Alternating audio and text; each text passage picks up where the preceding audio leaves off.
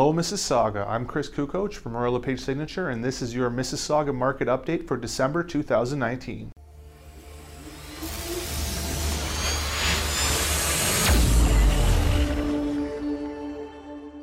Hey guys, and welcome back to the December edition of By the Numbers. Today I'm going to cover everything you need to know about what's going on in the Mississauga real estate market right now, and believe me, it is interesting out there, so let's dive into it. Stay tuned to the end of the video because I'm going to tell you how to get your very own online home evaluation absolutely free. Now let's get right into those numbers. The average price on the Toronto Real Estate Board in the month of November was up to $844,000, which is up over 7% from the same time last year.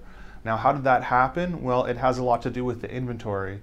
So the number of sales were up by 14% over November of last year, which is big enough in and of itself. But if you look at the number of listings at the end of the month, we're down 27% from last year.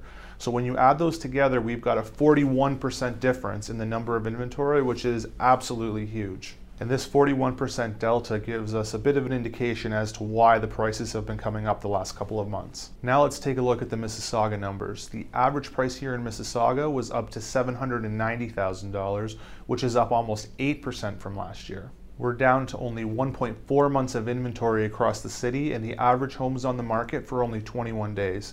But let's look at the big story, and that's the inventory. The number of sales, very similar to across the GTA, is up about 12.5% over the same month last year, while the number of listings are down about 27.5%, which gives us another huge delta of around 40%.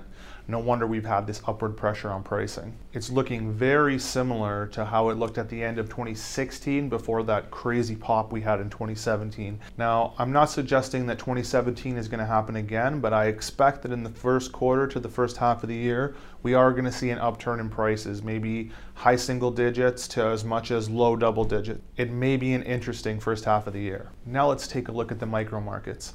Interestingly enough, the price of a detached home here in Mississauga was pretty much flat at $1.1 million.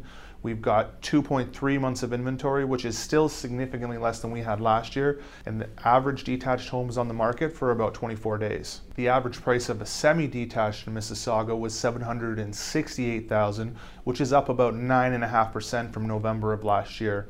The interesting thing is the number of listings available are down almost 50%.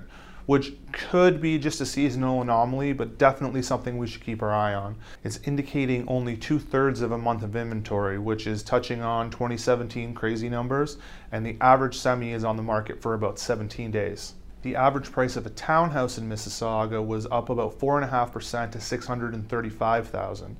We've got a little under 1 month of inventory, and the average townhouse is on the market for about 23 days.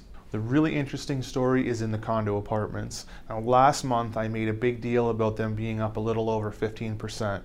Well, this month, with the average price coming in at about $514,000, they're up not 10%, not 15%, but just shy of 20%, which is a crazy increase year over year.